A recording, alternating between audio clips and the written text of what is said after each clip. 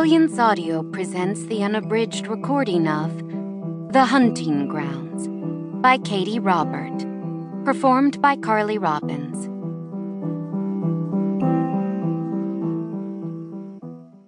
Chapter 1. Saturday, June 17th, 12:03 p.m. Someone just reported a body being found at the Kootenai Lakes campground.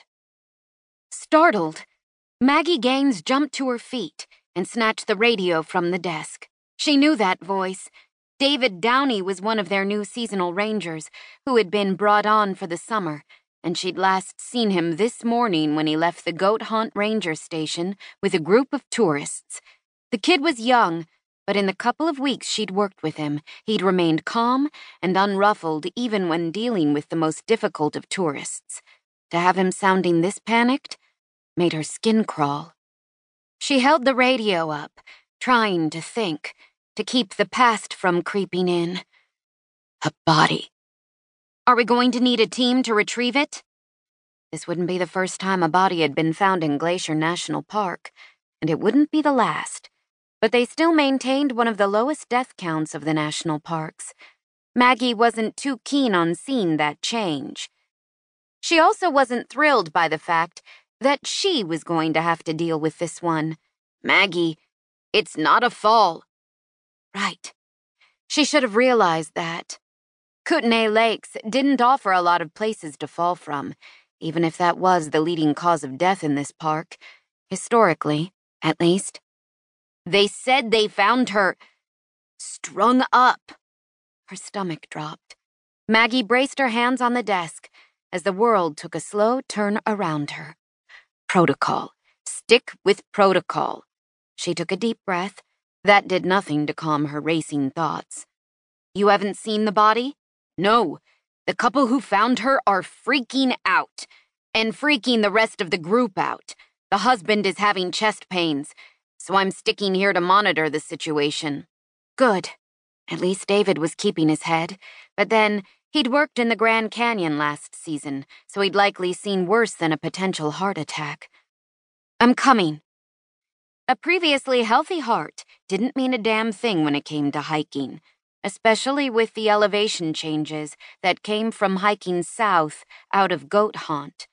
The 220-foot vertical gain wasn't as severe as many of the other hikes in the park, but it was a lot for someone not used to it. She looked up to find Ava Boyle, already handing her one of the packs they kept stocked. You sure you don't want me to call in someone else?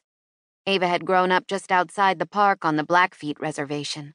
A few inches taller than Maggie, she kept her long black hair back in a serviceable braid, as usual. She'd been hired the year before Maggie, and as two of the only women park rangers, they'd ended up rooming together. It was hard to live day in and day out with someone without ending up fast friends or bitter enemies. Luckily, they fell into the former category. No, I'll do it. I've been cooped up here for days. She tried really hard to sound in control, but her voice wavered. Maggie, with your history, I'm fine. She managed to fake a smile even though she suspected Ava saw right through it. You know as well as I do that my history has nothing to do with this body. I've been a ranger longer than I was with the feds, so I'd like to think I'm more than capable of hiking out there and figuring out what's going on. She thought she did a good job of sounding reasonable. Better than good. Ava gave her a long look.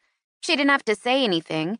It was all there in her ink-dark eyes for Maggie to see. You don't sound okay. But she just nodded. Then let's go. The sooner we get up there, the sooner we get this over with.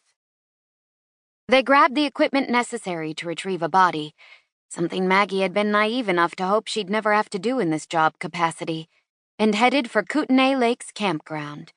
It was just under 3 miles, and Maggie almost welcomed the struggle of having to keep up with Ava's longer legs and legendary stamina. As rangers, they had to be in pretty good shape, and as women, they had to work twice as hard as the men to prove to themselves and their